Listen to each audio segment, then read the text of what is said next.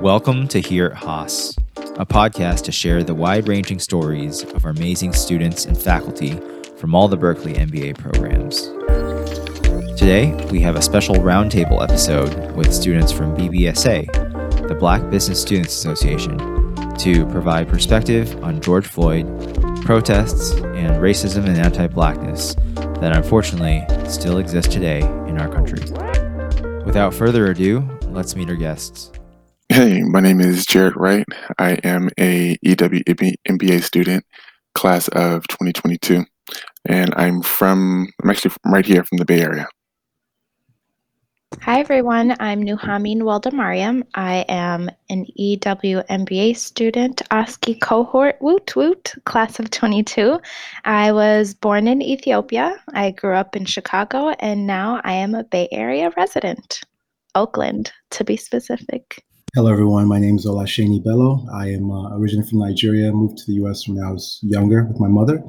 I am a full-time MBA, previously was served in the Army and also New York licensed attorney, and happy to be here. Well, thank you guys so much for taking time out of your morning to come on the podcast. Where I want to start is the George Floyd incident that happened a few weeks ago. Obviously, it's a very tragic event. And so I just wanted to ask you guys to start off where you were when you heard about the incident, and how you felt, and if you can share your viewpoints on the matter that has, in the weeks that have gone by with some of the protests and some of the rallies. Why don't we start with Olasheni? Well, I was home, as probably many listeners, being under quarantine for the last couple months and stay-at-home orders, and pretty much home has been where I've been. And I was doing some work on my startup, and I came down to watch the news, and it's nothing new. And my immediate reaction was more of the same, because I've seen this so many times, right? And so disappointment, there's a sort of numbness, because you, as someone of a diverse background, you're aware it's sort of your daily existence. But I was numb and disappointed. But again, it just added to the multiple names that have already experienced similar fate. Breonna Taylor, and look, it's just a constant heavy feeling. Yeah, I was home as well. I remember just finding out about it on Instagram and going over to the news and reading articles about what happened. I would definitely agree. There's this unfortunate feeling that you feel like, well, this happened again. And it's not just George Floyd, right? It's the countless other names that have always had this sort of treatment, and the consistencies of what happens afterward is what's disappointing, right? Justice isn't served. What does justice look like? Because, is the life going to come back? No. Right. And so those are some of the immediate thoughts that always come into my head. But in terms of personally, it impacts the way that I'm now going to have this increased reaction when I get stopped by the cops, or the way I think about the justice system and how things are just unfair. It does something to you internally that you pack away, and because you have to continue moving on with your day-to-day, right? So I agree with this numbness feeling of feeling helpless, and it's now strengthening my lack of faith that I have in justice at all in this country. How about you, Jared? So to be honest, I really can't remember where I was. I hear about these things constantly, and for every George Floyd, there's so many others that we know of personally in our own lives that have gone through the exact same thing. And like everyone has said so far, there's just this some sort of numbness, and I feel like the rage that's happening out in the streets, it's almost like the country is kind of catching up with us, because this is just what's been happening. It's just what's been going on for so long. And it didn't really resonate with me in a new place until I attended one of the major protests on a Friday. And now I don't really go to protests. I have a very different way of protesting. But being there on the front lines with with a sign is not typically my mode. But while I was there, one, I was still a minority, which in itself was a little strange, but okay, it's fine, whatever. But all of the violence, all of the bottle throwing, all of the aggression from the crowd, from what I've seen, all came from white people. And it was especially pernicious because every glass is being broken. All of that stuff, that's all going to be blamed on us at the end of the day. And all of that aggression is going to be blamed on us. And so later on, while I was watching social media, looking at the news, talking to friends, and it didn't matter, black, white, Indian, whatever, they're like, well, you know how black people get when they get angry. They tend to break Mm. things. So, just leave them alone and hopefully they'll stop breaking things because, they're angry and we're gonna be safe as soon as they're done. But there's a cyclical effect there because that same thought process is the thought process that is why when you pull me over, because black people get angry and they tend to break things, I should probably pull out my gun and get ready. It's that same thought process that happens, and seeing that firsthand really affected me. Mhm. And thanks for sharing that. I think your point on, no matter what the true story is, people of color and black people are blamed, oftentimes wrongly so, for crimes that, they probably didn't even commit. I think the next question I want to ask you guys is the theme of numbness, and that this happened again is pretty prevalent. I think all three of you guys had said something to that effect, and that kind of begs the question of there are some deeper seated issues that underlie these actions, right? These actions of violence, these actions of injustice, these actions that have affected not only George Floyd, but also Ahmaud Arbery, really all the way back to Rodney King and even further back in time. What do you believe are some of the deeper seated issues that still exist today? There are many, and I'm not going to be able to cover them all. And so, lean on my esteemed colleagues here. The one thing that I think many of us would have experienced is sort of the perception as a minority. Yeah, like I said, I'm from Nigeria, moved here to the South Carolina and Georgia from Nigeria. Very difficult transition. So growing up, those formative years there, I became acutely aware of color. In Nigeria, it wasn't something I was really aware of. I was a majority, right? Different instances. My mom, being a single mom, would always hold her head up. I can tell you of instances in South Carolina where she would take us to church and we would walk in. My mom would hold her head high, walk through, and not sit in the back, but find a seat in the middle or close to the front. Mhm. I found these extremely humiliating as a 10, 11-year-old. Feeling that intense hatred in the place of worship. So there's so many hypocrisies in your daily existence here. One thing is said, love your neighbor, and as soon as that's done, you walk out in the street and you treat someone like they're subhuman. Mhm. The perception of black skin as a threat, or on the other side, when you are in a place where you clearly stand out, as I did when I worked on the trading floor of the financial bank, everyone's assuming there's a special reason that you are here. And you're constantly trying to fight against that perception, right? There's a saying, the perception is a co-pilot to reality. What people see is what they believe. And if someone doesn't have a black friend, Mhm. they only know what they're fed by the media or from Hollywood. You have to have personal experiences to be able to engage people. So the deep rooted aspect, which is really coming out nowadays with people saying they're allies and reaching out, how can I understand this more? Mhm. And those are good. I'm glad that people are reaching out and saying, how can I understand this more? What can I do? Because that numbness, we all have it.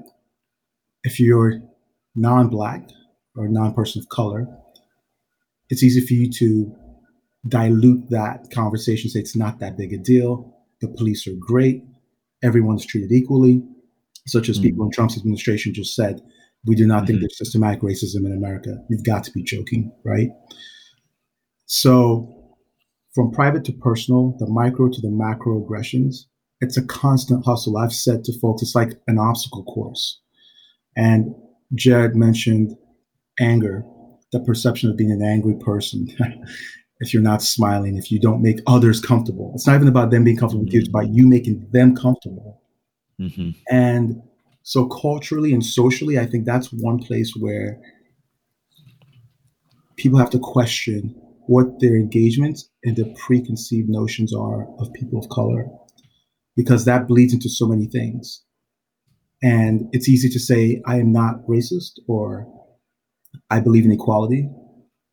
I think many people would argue that the Central Park Karen would probably say that, NBA from a top 10, donate to political campaigns. She would say, I'm not racist. But yet, at a moment where she felt angry, she reached for that privilege by saying, I will call the cops and tell them that a Black man is, whatever she was saying, harassing a white woman. Just those trigger words. She knew that if she made that call, his chances of leaving that situation without harm are substantially reduced. That's privilege. Again, she might not say she's racist, but she knows how to pull the levers at the right time. People really have to question and look deep into themselves and say, am I part of the problem either because I'm silent, because I'm ignorant, or because I just don't care? And so there's less of a reason for you to care if you're not personally affected by something. That's just human psychology, right? And so that's one place where I'll just stop there and say that beyond the institutions and the policies and the history, in today's age, if you're not speaking up, if you're not saying that looks wrong, or as one of my classmates said, if she sees a Black person pulled over by a cop, she has a certain privilege as a white individual. She will pull up and tape it after asking if it's okay. And she's been in instances where cops left without even giving the person a ticket, probably because they had some nefarious intent. So being an advocate is so important. What that means for you personally, and it's so easy to let everybody else control the narrative. You have a voice. And so if you're passive and you say it's not my time to speak, it's not my issue, you are part of the problem. Yeah, I completely agree. And I want to add in with the fact that people don't even notice, and that's how good the system is. And this isn't something that starts when we're adults, when we start to understand more. There have been so many tests done on implicit bias. I don't know if you all have probably seen the doll test with little kids where they're given white dolls and they're given Black dolls. And every single child picks the white dolls as the ones who are pretty, and the Black dolls are the ones who are ugly and dumb and etc. And so when people think, well, I mean, you were taught this because of something that happened recently. And it's like, no, a 5-year-old understands bias because that's how good it is. We're bombarded with it in entertainment, at school, when you're at the park, when you're shopping. It's infiltrated into the way that we interact with one another in society. And so I think a huge thing that I keep telling folks is you have to do some critical self-reflection and a lot of unlearning. That has to come together. The unlearning has to be actively anti-racist and anti-Blackness, right? And so for me, when I think, if someone says, well, niceness is not correlated with being not racist, right? People usually automatically think, well, I'm a good person, just like Central Park Karen. Well, I do X, Y, Z, but at the end of the day, what are you actively doing to be anti-racist? And how are you fighting against anti-Blackness? One thing that I'll add is talking to your friends and family members about anti-Blackness and not having one of your Black friends having to be present. For me, I have a higher level of expectation. If you're not Black and you're my friend, I expect you to talk about anti-Blackness and actively be anti-racist, whether or not I'm there. And here's the thing, that takes a lot of research, right? You can't enter a conversation or you can't have dialogue with folks who may not be on the same page or who are ignorant just because they don't know without understanding context for yourself. A few ways that I keep telling people, okay, if you don't know, do research because I'm not going to teach you. And I have a whole philosophy on that we can get into later because this is a different question. But things like food deserts, people don't even know food deserts exist. People don't know about redlining when it comes to housing discrimination. People don't know that skin coloring cream is the biggest item across markets in the globe, right? This isn't just a US issue. So fighting anti-Blackness in any culture that you're from is so important. And I'll end with just a piece of when you think about folks who share, because I've heard this a lot lately. Well, there are other ways that different ethnicities interact with white people or with the police or with the system, and they have a history as well. It's a yes and, right? It's a yes and, but think about from a historical perspective, do research on your identity and your history and what that looks like from a power and privilege perspective. At Haas, we have a higher percentage of people who identify as Asian, Asian, Southeast Asian, Pacific Islander. But when you think about from a U.S. context, let's think about the history, right? There's been some major injustices that have happened to that identity group as well. But how are we here? How did we end up with the model minority myth? Like, what are we doing to undo that? But when you think about how we got here, I recently learned, because I'm starting to do my own research, how in 1965 there was a new Immigration Act that allowed Asians to come in, but only at high levels of education or with skill. And so it's this system that was predetermined for them to be successful, right? And then when you look at history, it's okay, well, what were Black people brought here for? And then you think about how Black people built this country without pay, by the way. You know what I mean? And so there are things in the historical context that we have to look at to also see how they play into the day-to-day stereotypes. And I'm not even going to get into the media, so I'll end right there because that's another issue that we could talk about for hours. I couldn't agree more. I think that Nuhami made such a potent point in that we are consistently bombarded with it from youth. It's embedded in the air, in every experience that we have within and outside of our homes. So much so that you don't even notice it unless it's happening to you. And then you very much notice it. As far as the deeper seated issues that underlie, I'd say it's really two things. First and foremost is the consequence. People do things based on their consequences. There are no consequences for me crossing a street in a green light in a crosswalk. Totally fine. Doing so in a red light, there may be some consequences. I can't just walk into stores and pick out, whatever laptop I want and walk out. There will be consequences.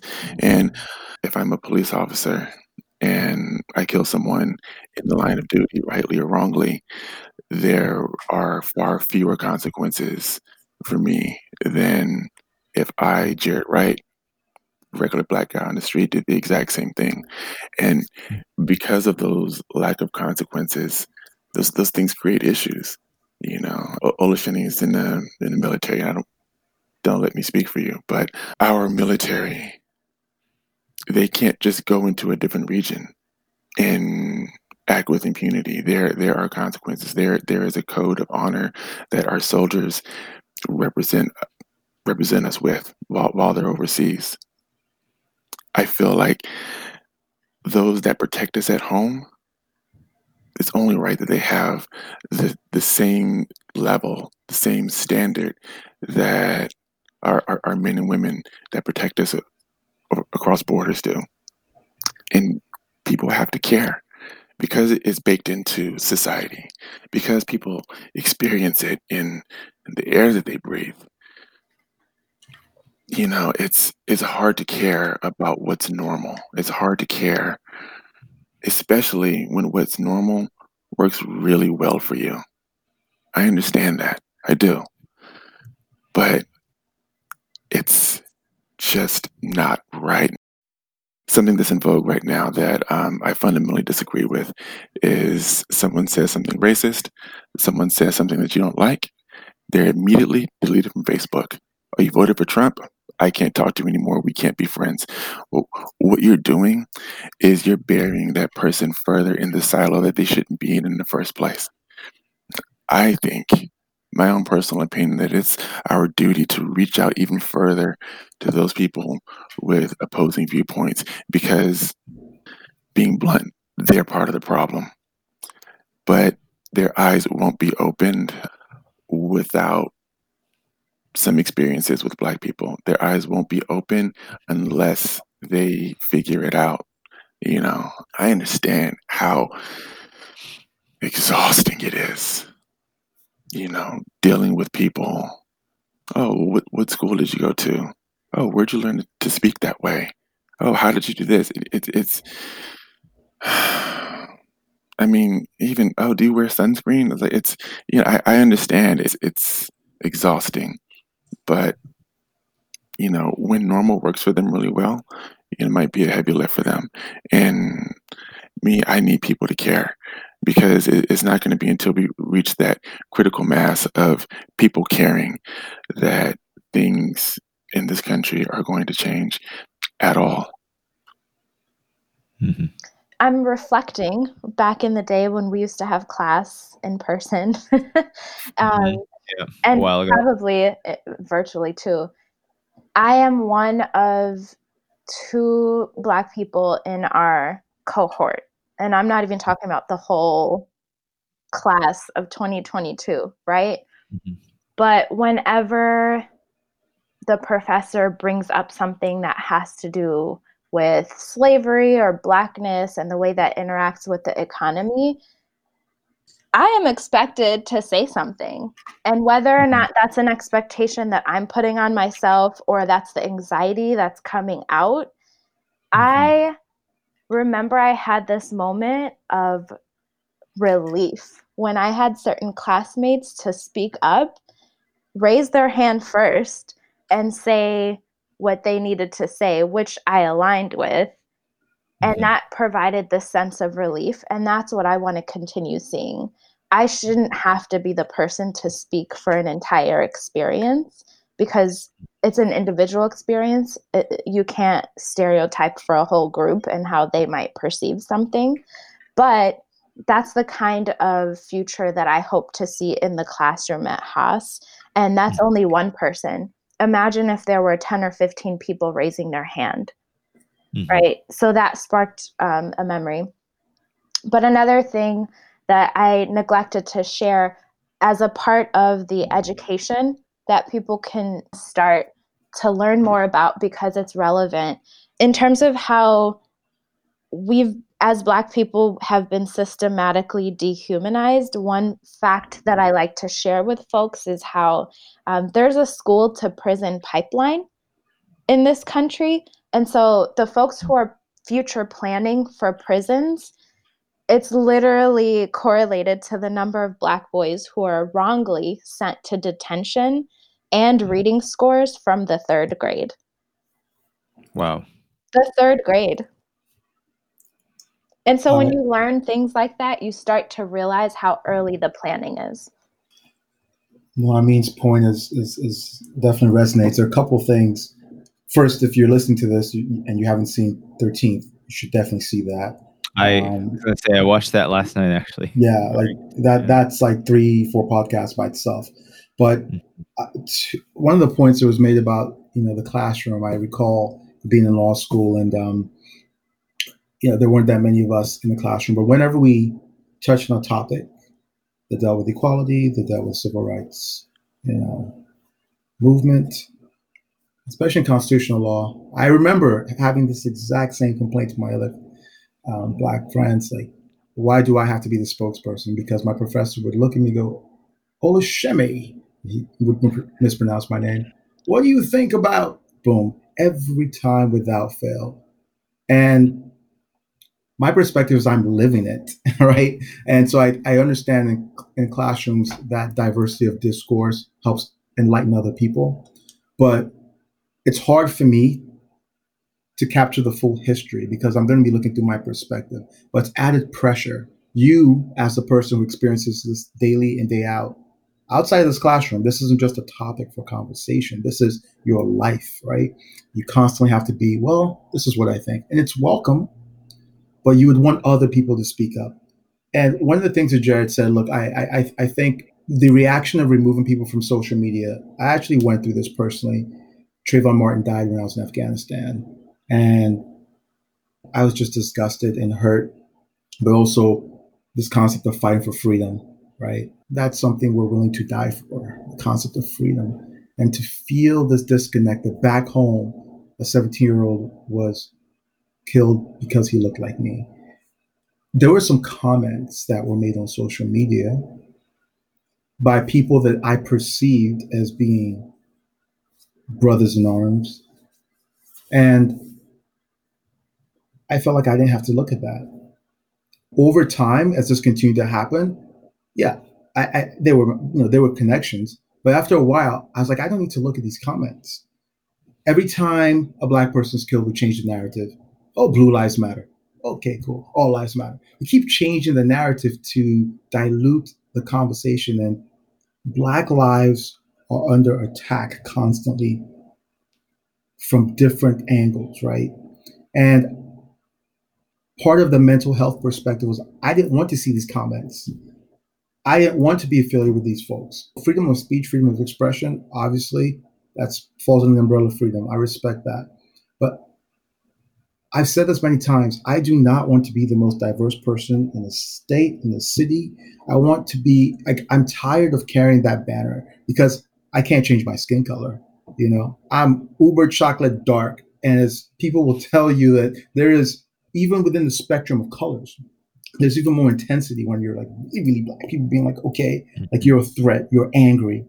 This perception, like I don't always want to be the person that's going to enlighten you and educate you. I can do so by my actions, by the life I live, by perhaps career trajectory. And people say, oh, you're the exception or blah, blah, blah. And you may be the only Black person or person of color that someone knows. I get those circles where you can move the needle as an ambassador, right? But it's a burden as well, right? It's difficult.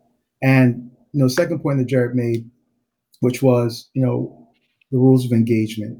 I do think police need to be trained. Too often, especially in small towns in the South, it's power. It's unbridled power. You can stop anyone. You can, because of how you feel, not because of the law, because there's so much interpretation there, right? If I'm going 3 miles over the speed limit, well, technically, like you could stop me, right? So I'm going to try to comply beyond compliant. Like I need to over comply.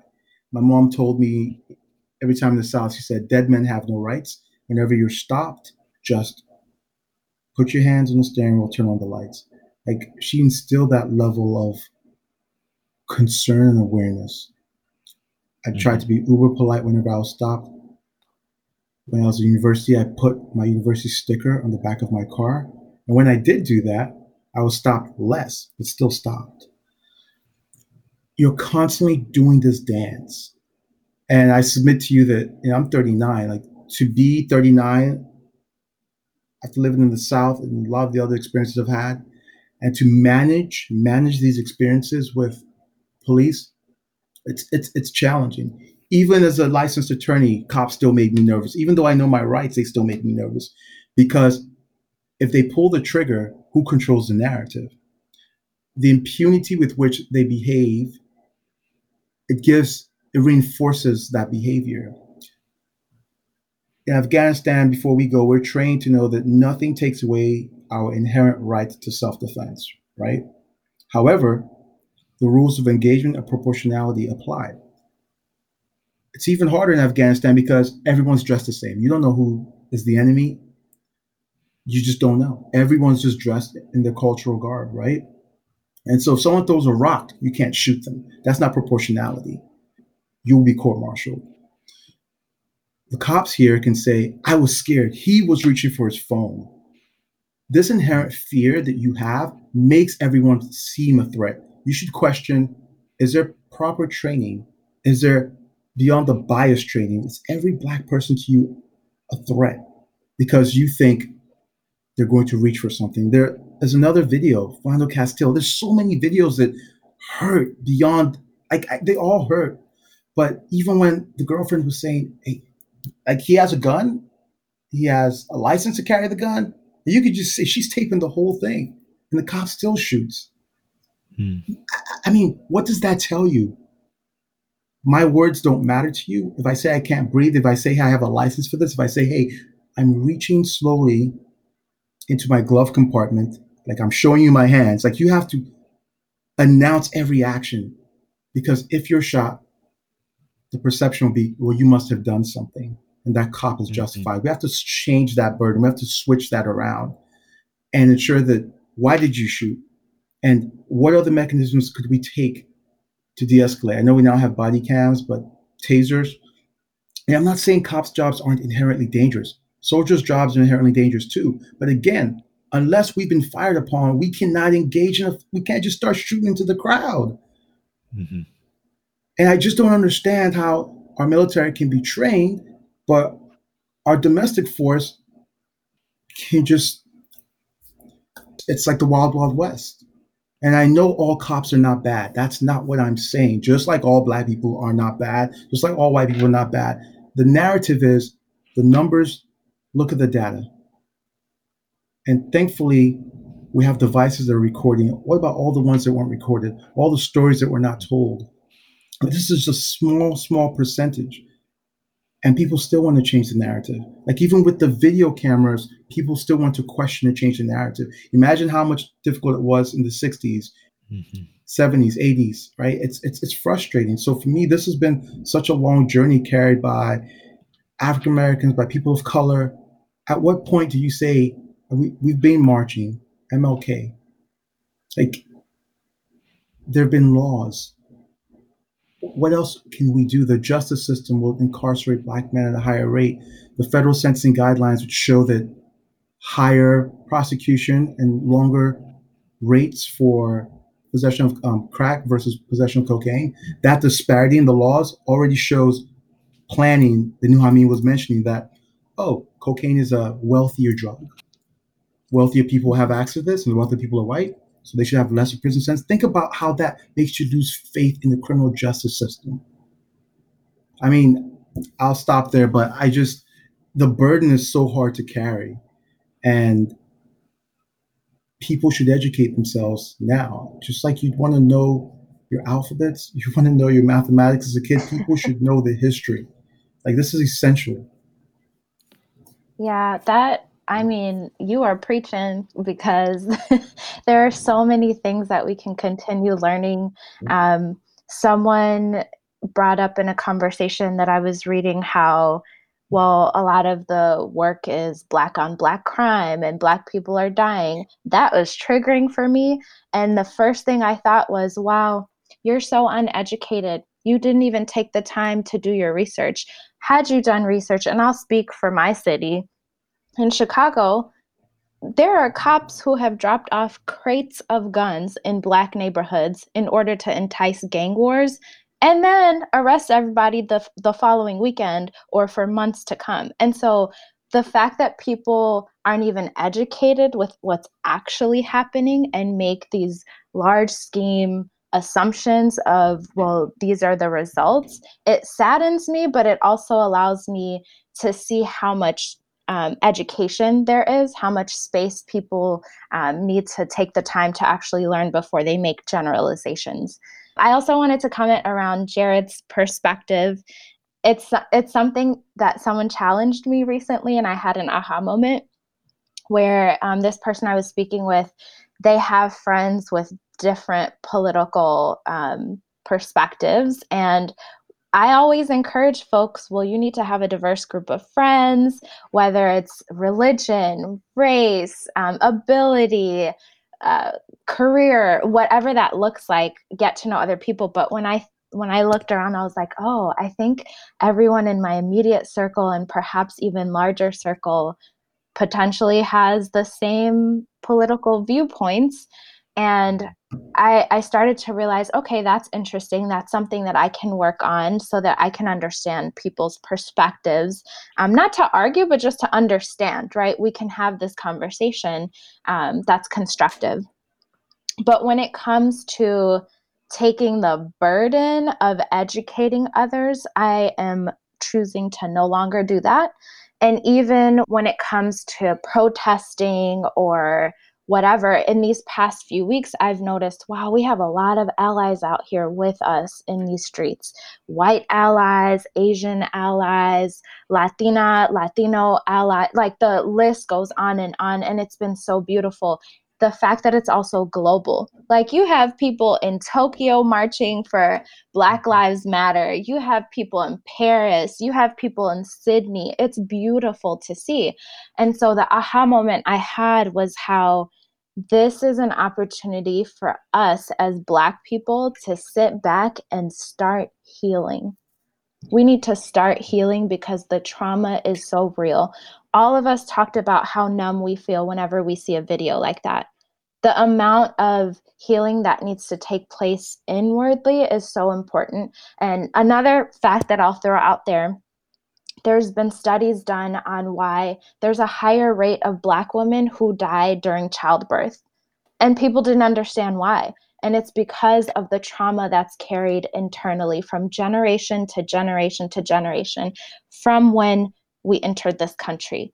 And so these are little areas of education that people can start gaining, but I do encourage us to start leaning more on our allies to have these conversations amongst each other so that we can do the healing that we need. I want to just drop one thing in here, the health aspect. You know, I have a health startup, and the stress of living, the stress of being Black in America, high blood pressure, like I could go on for days on that. And the grossly adverse impact that COVID has had versus other races. So W.E.B. Du Bois coined a phrase called double consciousness, right? And double consciousness is the concept of seeing yourself through the lens of the oppressor. And what that means, how does that manifest itself is, for example, you know, whenever I go into a store, right, with a bag from another store, I am conscious. Like, I don't want to go into the dressing room because I don't want, even the accusation would be just as damaging to me at this juncture in my life. Just the thought that you would accuse me of stealing something, just know how much that like just roils and goes to my core. So I try to do everything to avoid putting myself in a situation where someone may say, oh, can I check that bag? Or God forbid, I'm walking out the door and the beep, beep, beep goes off. I'm like, yeah, come check my bag, please. Because you're always carrying that burden, because it's not just how I see myself, it's how other people see me. Can I run after 8 p.m. at night, you know, in athletic clothing? I could, but someone's going to be threatened by that. This burden of always trying to dance politely, again, to manage everybody else's comfort. It's hard, whether you're in a corporate environment or you're in a private setting, or the way you're treated when you go to restaurants. Like, and I mean, there's so many microaggressions, and you're aware of these, and these build up. And this concept of being angry, it's like death by 1,000 little cuts, but it goes on for so long. And finally there's one event and maybe you lose it. But you can't, you have to hold it all in. And that will manifest itself in your health. It is challenging. And so that's one thing that everyone carries. And I just want to highlight there are health impacts to that. There really are. Constantly being afraid when a cop drives behind me that they're going to turn their lights on. So I make sure that I stop at the stop sign. I don't know how long I should stop, but I'm going to really stop. 5 seconds, I'm going to overdo it, right? My mom told me she's been pulled over for driving too slow. because a cop was behind her. I mean, that's real, right? You're just trying to balance. You're trying to walk this tightrope your whole life. So of course that's going to manifest itself psychologically, emotionally, physically. And so I just want to highlight the health component of that as well. Yep. And it's not just in the streets. I'll be vulnerable and share every Saturday when I drove to Haas, I have anxiety. I would drive up and this is the cycle. I get off the highway. I have this anxiety of, okay, I hope I don't run into 5 or 6 different interactions that make me be the only Black person in the circle where I have to speak for this. And I didn't even notice where the anxiety was coming from. And I finally realized it eventually when you're the only one in the room. But what helps me, and this is because of my immigrant background, is I've been taught that education is so important, right? I'm so grateful for where I am. So these are the words that I have to tell myself. When I get off of the highway, I see a group of homeless people who are struggling and trying to get by. And I think, wow, I'm so lucky. I'm so grateful. And yet at the end of the day, I'm still walking in with this anxiety. So there's just a lot of additional pressure that our friends don't know about. I've never said this to any of them, but that's because they're great people, right? It doesn't mean anything in terms of the kind of interactions that should be changed or whatever. It's just the fact that this internal anxiety takes place. Jared and I fight all the time, but when he walks up, there's a sense of relief, like, oh, okay, cool. Like, I'm not the only one, but at least I could joke around with him. You know what I mean? And so I think I share this just to raise the level of awareness of what goes on internally, one, and two, the importance of allyship and other friends in our circles to be able to speak so that we don't have to. Yeah, I agree so much. My friends here have been sharing, speaks to that level of exhaustion that we all feel from constantly having to be the one, from constantly being looked at, from constantly being paraded around as the example. I think that we've got to, lean into our strengths. I just kind of know that I'm the representative. That's one of those things that, my parents, my family, my cousins, my uncles, everything, they drill into you. They drill into me. When you walk into a space, you're bringing all of us with you. Don't embarrass us, and it's crushing when there's a failure. It's actually the one thing that I do fear is failure. And, maybe it's something that drives me to push as hard as I do, to sleep as little as I do, to be as active as I am. It's just that constant fear of failing myself, of failing my people. Hamni's right. We do fight all the time, but I'm constantly afraid that I'm going to embarrass her because she's like the only other one, and I'm like, And check. Let's add in our brother Check. yeah, yeah. Check's he's good people. Yeah. But then am I perpetuating it? Am I holding up New Hamni as the example that I need to check with her to make sure that I'm properly representing, the quintessence of Blackness? I think that I want people to have a different experience of Black people. I especially hate it when people look at my accomplishments, my successes, my journey, my story, and they think, oh, Jared, or they say, you've come from the hood, you've come from this place, you've come from all these struggles and strifes, and look at you now. This is proof that, anyone can do this. I don't know. It really ignites me because I'm not Superman. I've done a lot of, really interesting things. And, on that basis, yeah, I view myself as exceptional. However, I am not special at all. I'm no better than anybody else that comes up around me from where I come from. I am not the product of, what's possible from coming from the hood. I am evidence of what could be if given the proper amount of support and attention and support and support, because none of us can do it by ourselves. I think, Jarrett, you bring up a good point, because just because it's possible doesn't mean it's likely, right? Like, the system could still be rigged against you. You could win the lottery, right? Like, the odds are there, but the system, and I think a lot of you guys have talked about, kind of just is kind of stacked, right? And I think, Nuhami, what you brought up, the question of how did we get here, is very legitimate, in the sense that really the definition of normal was defined by, the founders of this country, like people that are in, prior generations, right, where there was even more racism, more anti-blackness, and a lot of these effects are unconscious. I think Marco Rivera, who's an associate director of DEI at Haas, mentioned a lot of terms that we use in everyday life, right, to refer to negative things like black sheep, dark humor, or, just a lot of these unconscious things that they don't even think about are associated with dark, with black, with dark colors. So I guess this issue is definitely, like you guys have all illustrated with some of your wonderful stories, is very deep rooted.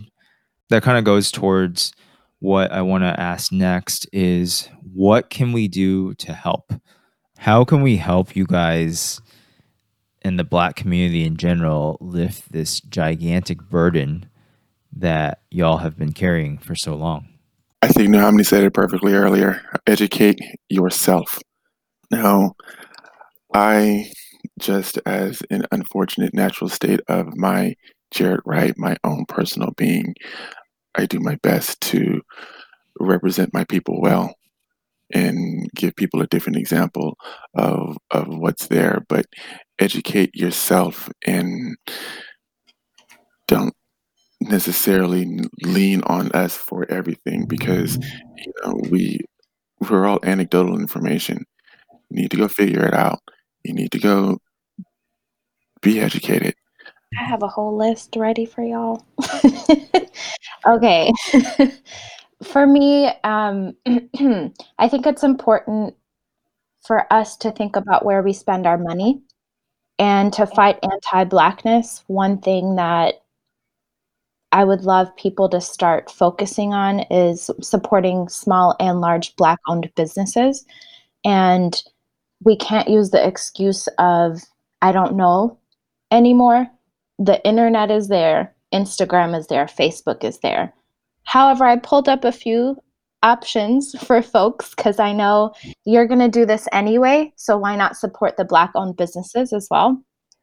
So if you go on Instagram, there's a page called McBride Sisters. They've listed 67 Black-owned wineries. I know we love to drink wine. Huskies are always planning trips to Napa. So just take a look at that. Even if you're not going there, you can order the wine, right? Look up what Black-owned wineries there are in your local store. Look up on Instagram, there's an account called Black Bay Area, the Black Bay Area, and they've also listed Black-owned restaurants in the Bay Area, and that includes SF, Oakland, South Bay. There's an entire list of places that you can support. Another place is Glow Graphics, GLO Graphics. It's this dope artist who is a Black woman who creates answers through graphics. And one of the ones that I thought was really helpful during this time asked the question, what do I text my Black friends? Because how are you doing is a question that is difficult to answer. Perhaps if someone has gotten it a lot, they may not want to answer that question. So she does this beautiful job of saying, avoid how are you doing? And here are 3 whole options. And so taking it upon yourself to do that research helps a lot in terms of building closer relationships with those around you. It could also help in other relationships too, right? How are you doing is perhaps maybe just so standard, and there are other ways to ask. As my brothers over here mentioned, 13th, the documentary. If you haven't seen it, please watch it. If you are going to engage in a conversation, perhaps watch that first so that you can have some context before talking, opening your mouth. My favorite podcast is 1619, but I want to direct folks specifically to episode 2. And the title of it is The Economy That Slavery Built. A lot of times when we talk about slavery, people think that, well, that happened a long time ago, or, well, yes, that is so unfortunate and it makes me sad. And yes, the society that I identify with or the race I identify with has benefited and I acknowledge it. However, that episode did a lot for me. It allowed me to see the financial context of slavery. So the economy of the US was built based on slavery. And I'm talking billions of dollars of free labor for years. And so understanding that context. And I'll leave you all with just one more thing. There's this notion of, well, it was really bad before and things are better, and they're not. It's just overt now. And so what's helped with, for me to, in my learning, there's this pyramid image that I found, and I'm happy to send it out. And it may seem a little extreme, but we're talking real here, right? So, and we're talking about systemic oppression. It's called the Pyramid of White Supremacy. And it's really interesting because we all fall into that trap. And it climbs up into what that looks like from indifference all the way up to genocide at the tip. And so I just want to give a quick example, a few examples to give context to what that looks like. So when you're thinking about indifference, one of the examples it gives is when people say, well, there's 2 sides to every story. That's one. Well, politics don't affect me. And then you go up to minimization. So when you think about minimization, it's, well, get over slavery, or it's just a joke. I didn't mean it like that. Or we all belong to the human race. You're minimizing the experience and the reality. And then it goes up to veiled racism when you talk about tokenism. If there's only one Black person on your team at work and they're always the one called on for diversity related projects or conversation in the classroom, if the one person who identifies with that identity is the one who's always used, and this can go beyond Blackness. This could also be if you're looking at the only person who's gay for any LGBTQ related response, that's a problem. That's tokenism, right? And so it continues to go up to discrimination. What does it look like? Fearing people of color, racial profiling, the school to prison pipeline that I mentioned earlier. Then it goes up to calls of violence, then violence, and then genocide. And so when we think about history in terms of, well, no one is going to walk up to you and say the N-word anymore. Like, that's just absurd. Okay, that's fine. But we're living in this new world of what that could look like. And so I just want people to start doing the research and not just based off of assumptions or what they read or see on the media. Thank you for sharing, Nuhami. We'll provide links to those resources in our show notes. What I want to end on with our conversation today is, are there any lasting messages that you want to deliver or send to your Haas classmates and prospective students? For me, I would say that I'm very grateful for all of the classmates who have reached out, the classmates who have made the dedication to educate their friends or their family. Classmates have protested with me if they felt comfortable or if they were allowed to. There are different ways that you can support, and I'm honestly grateful. What I would love to see is for it not to just be us to be pushing admissions to have more Black students in our program. I think this should be a collective effort. This shouldn't just be on our shoulders to demand more diversity at Haas. Lasting message. Well, first, similar to my colleagues here, Haas is a unique ecosystem, and to a large extent, a good number of people are aware. I'm not saying it's a perfect ecosystem, but I'm saying that you find yourself talking to people who actually want to have that conversation, right? Which is also a start. I've marched with classmates, veterans. I'm grateful for the activism I'm seeing, for the stepping out of the comfort zone. And I want to emphasize this shouldn't be a trend or just a social media hashtag, right? That this should be a lifelong journey of being woke and being an advocate. I think that's really the message for me. I'm really encouraged by many of my classmates. Yes, the outreach has been great, even beyond the classroom. Veterans, active duty soldiers I served with who checked in on me, because that mental aspect is key. But the prolonged journey, knowing that this is the beginning, it's not an overnight movement. It's because if it was overnight, we wouldn't be here. Like this is a prolonged journey, and it's ingrained. And so, as we are in our internships, as we advance in our careers, let's not forget this moment. Let's not become complacent. Let's not be Central Park Karens who donate but don't live the experience. That's really the message, is make sure this is enduring. Make sure you teach your kids. I have a 14-week-old daughter. I do not want her marching for these same issues. Mm-hmm. That sounds counterintuitive because I just said it's a prolonged fight, but we have the ability to move the needle. Teach your kids about bias. Have friends who are outside of your socioeconomic status. Say hello to your neighbors. Don't let the media inform your decisions. Challenge the status quo, which is one of our tenets here at Haas. But what does that mean? Don't be fed the news. Experience it. Ask. Engage. But 5 years from now, 10 years from now, be aware that it can take a different form. It continues to evolve and manifest itself in different ways. So we have to be vigilant, right? It's like when we say we want to fight terrorism. Terrorism isn't a physical thing we can just stifle out. It's a prolonged journey. So is racism, right? We can have little battles that we win, but we still have this war to fight. And so each of us is literally a citizen soldier, if you want to be, for equality, be an advocate for your actions, your dollars, as Nohamin has guided us about. But the prolonged engagement is really where it is. If and when the protests seem to die down, which you can protest in a different way if you don't physically go out there. If you become concerned about COVID or something, you can be engaged.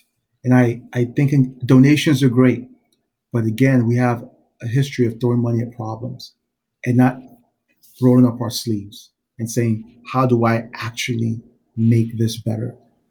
And so, the message is keep on keeping on.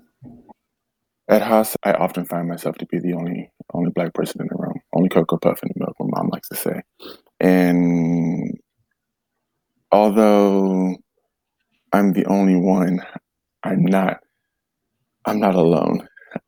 Because there are so many allies that are there with us, that will stand with us, that will speak up within for us. So there's a comfort in that. And what I would ask incoming students, my current classmates, is to be that everywhere. Because I know that it's more likely in their circles that they encounter people, that racist auntie, that are just outside of where they need to be. I like to rely on them to bring them in because, like I said earlier, until enough people care I'd like to put it out there for those of us that are on my side, that are on our side, be on our side everywhere and all the time. I want to thank you guys for coming on the podcast today, for sharing your stories, for sharing your messages, and just being real with us. I certainly learned a few things on this podcast, and I'm sure our listeners did as well. Go check out some of the resources we mentioned. Those are in the show notes on Apple Podcasts and on our website. Jarrett, Nuhami, Olasheni, thank you so much for coming on the podcast today. Thank you, Ray, for giving us a forum to